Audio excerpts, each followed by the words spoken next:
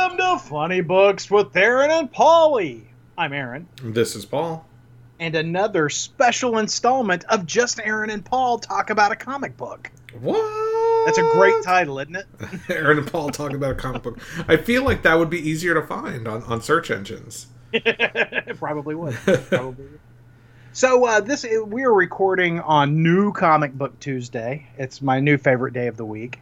And, on New Comic Book Tuesday, DC Comics releases their new releases for the week. And this week we got Three Jokers #2. And Paul, I can't help but feel that Three Jokers #2 should have had a scratch out through 3 and call it Batman 2 Jokers #2. Oh, right. They because should there's just only count two down. Jokers in this. But I think that's the point. The Joker's trying to create a new Joker. Yeah, but there's, I feel like it's false advertising. There's only 2 real Jokers in the book. I feel like they should have subtracted a third of the cover price as well. They go done and done. $6.99 for this book. But I gotta tell you, as good as this book is, and as good as the last issue was, I do not have a problem with that cover price. I don't. It just sets a precedent. It is 54 pages of comics, by the way. It is. That are expertly drawn by our friend Jason Fabok. I got to tell you that the book is gorgeous. It's gorgeous. Now, I do have... Which is the Joker that died last time? Because we've got the comedian, we've got the criminal, we've got the clown. The clown is the one who died last time. The clown is the one who died last time. Because I get the clown and the comedian confused. Well, I think that's the point. Yeah. So Paul, I've extolled some of the virtues of this book. Tell me, Paul. What did you think about Batman 3 Jokers #2?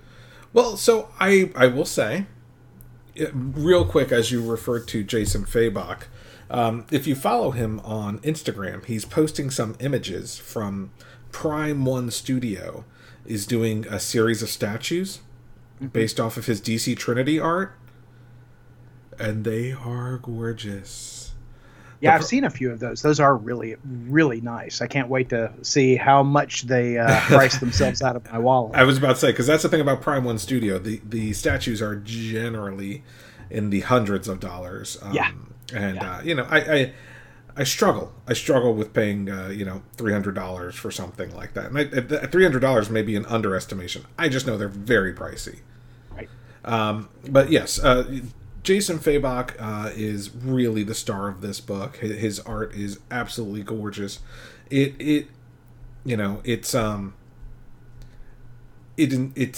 Watchmen inspired with your 9-panel pages, but also very much you've got a Brian Bolland in there. You've got it is also you have Jason. Well, and there's Fabok some Gary Frank as well, right? Absolutely. And I think that was, that's one of the things that Jason Fabok, he kind of has a style that's a mix of Frank and David Finch. Mm-hmm. But still, Jason Fabok, when he was working on Justice League, quickly shot up to the top of my favorite comic book artists of recent times. And this book tests him in a way that those other books didn't.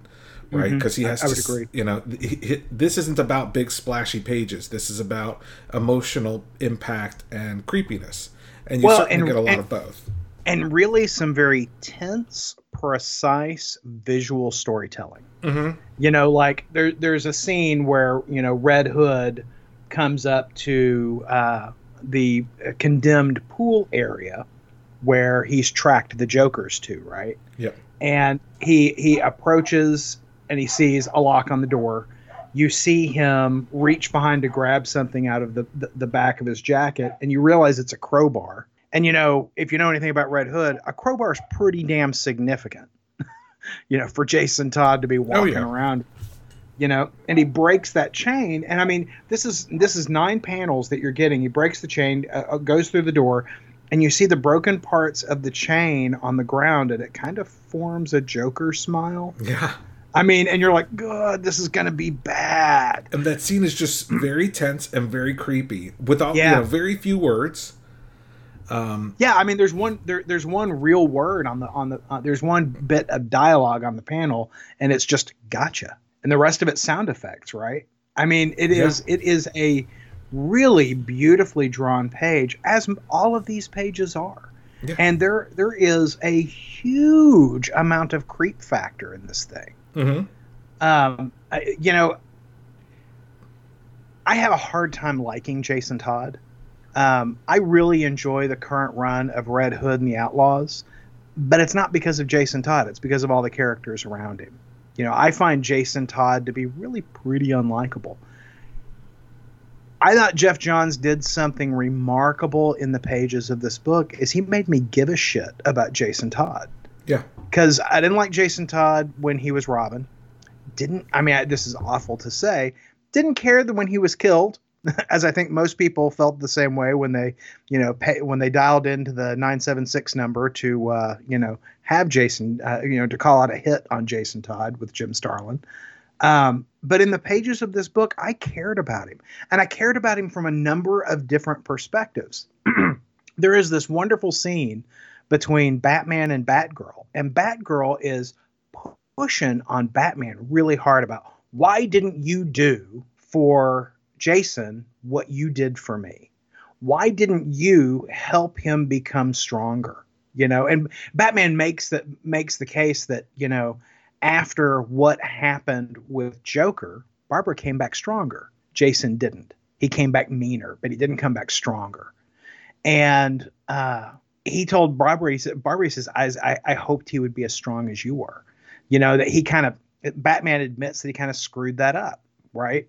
There's a strong case here, that so much of what Jason has become, he's so angry, he's so violent, he's so unhappy, is because he thought everyone gave up on him, right? When, the Bat family didn't know he was alive, right? They thought he was dead.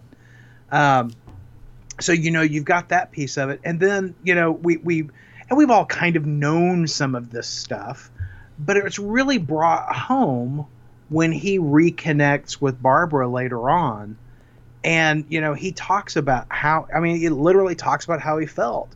And Geoff Johns just did a remarkable job making me care about Jason Todd. And it really won me over in the pages of this book, whereas I've always felt like Jason Todd's just kind of an asshole.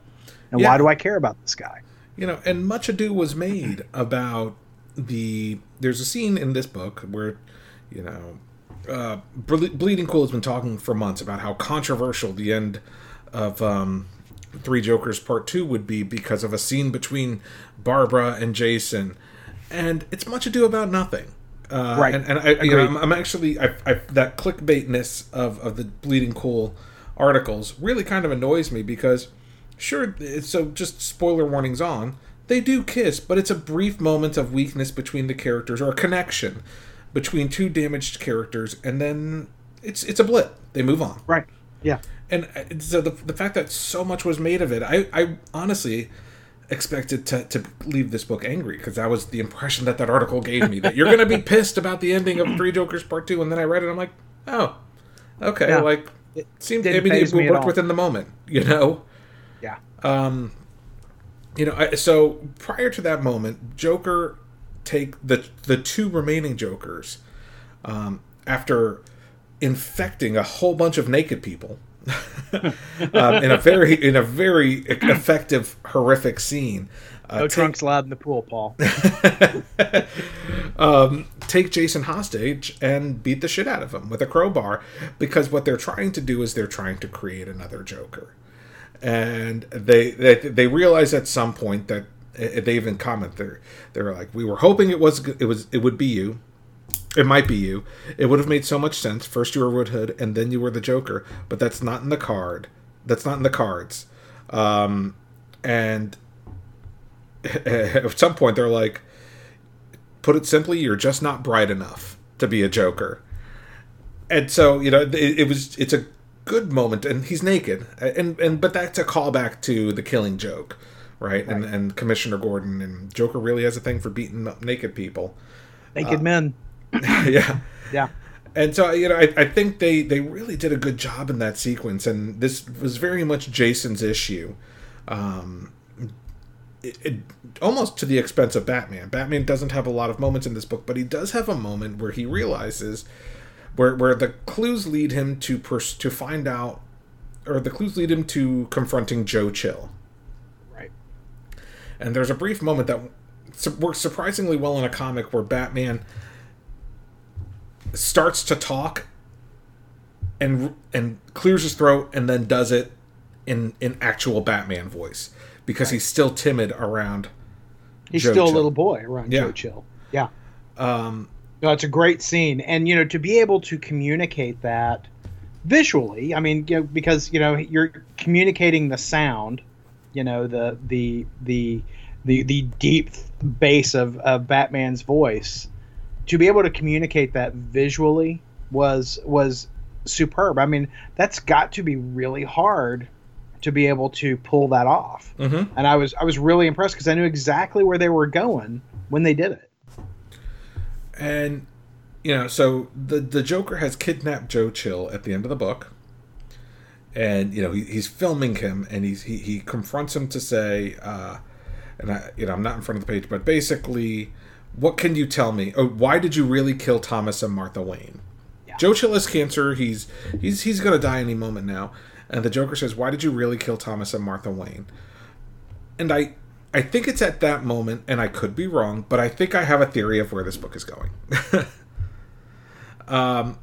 I feel like there's a comment in this book that the Joker makes, where he says, I was around before Batman. This is the criminal. The original Joker is the criminal. I was around before Batman. And, he has created Jokers since. Basically, like, almost... it sounds like the three Jokers in this book are not necessarily the only three Jokers that there have ever been. Right? There have been other Jokers that maybe have died along the years, but we certainly get the one who killed Jason Todd in this book.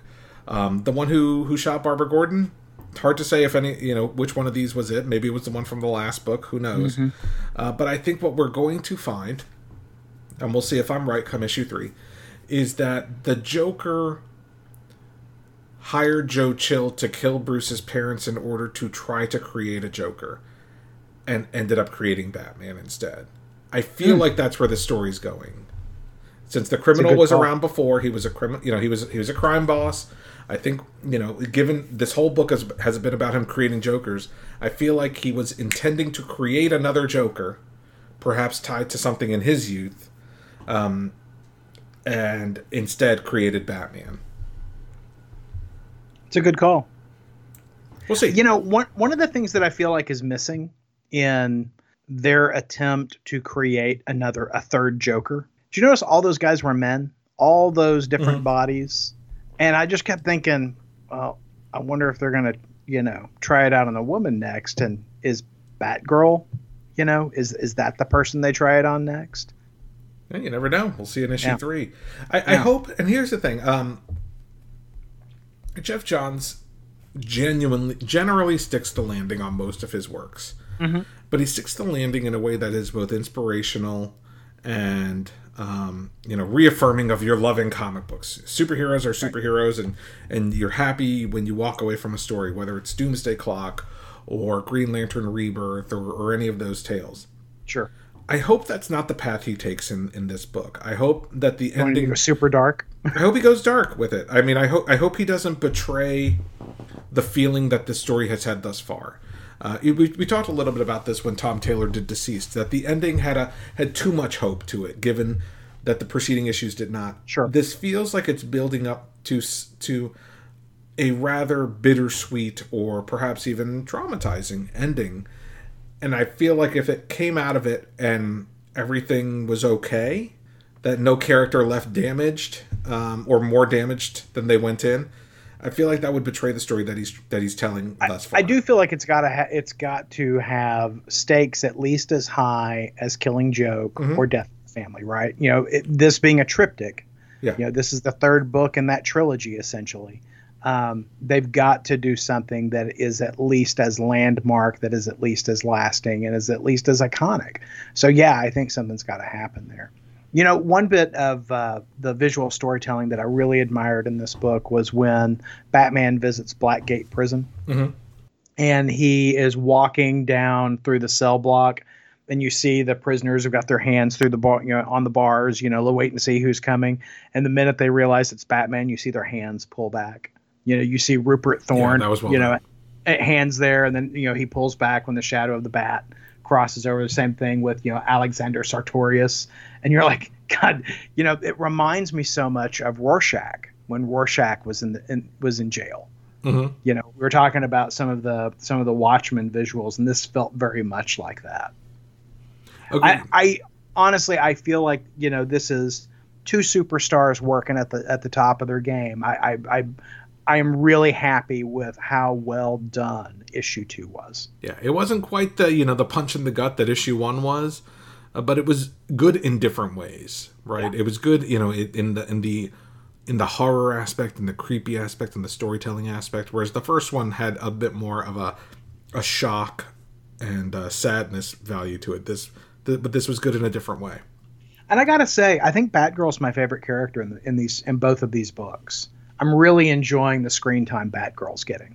Yeah, she's definitely a nicely fleshed out character in this. They're giving her as much spotlight, or an appropriate amount of spotlight, compared to Batman and Jason Todd. Yeah. Yeah, Elmer agrees with you. I think you might be hearing his barking in the background. Oh, Elmer. He's just mad at me. This is a great book. I am super eager for issue number 3. Paul, do we know when the 3rd issue is coming out? Well, I mean, it's done, so I'm assuming it comes out in October. Probably late October, I would think. Probably like towards Halloween time frame. Very exciting.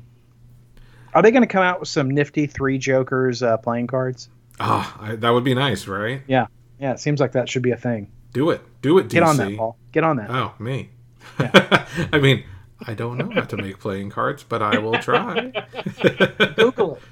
I'll get right on it. Get on the gurgle. All right. Well, hey, we want to know what you thought about Batman 3 Jokers. Give us a call at 972-763-5903. That number, once again, 972-763-5903. And if we use your voicemail on the show, you'll win a coveted, valuable Ideology of Madness surprise. You can also hit us up on social media, IOM Geek, on Facebook, Instagram, and Twitter. Well, Paul, hey, we'll get together and chat probably with Wayne next time. You never know. We could surprise you with some Wayne. Well, just like 3 Jokers, we lose a person with every issue. So when we get to 3 Jokers Part 3, I think the question is, will it be Aaron or will it be me? Well, I do think we can promise you that next week we will be talking... Well, I shouldn't promise it. I think we can say that next week we will probably be talking about Batman issue 100, since we're talking about Joker, and the conclusion of the Joker War. Should be interesting. Mm-hmm.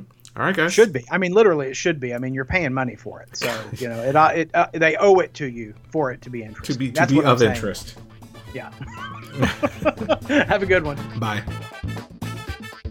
Podcast theme music graciously provided by Mark Andrew Pope. For more information, visit markandrewpope.com. Funny Books with Aaron and Polly is a production of ideologyofmadness.com. No Spider-Man clones were harmed in the production of this podcast.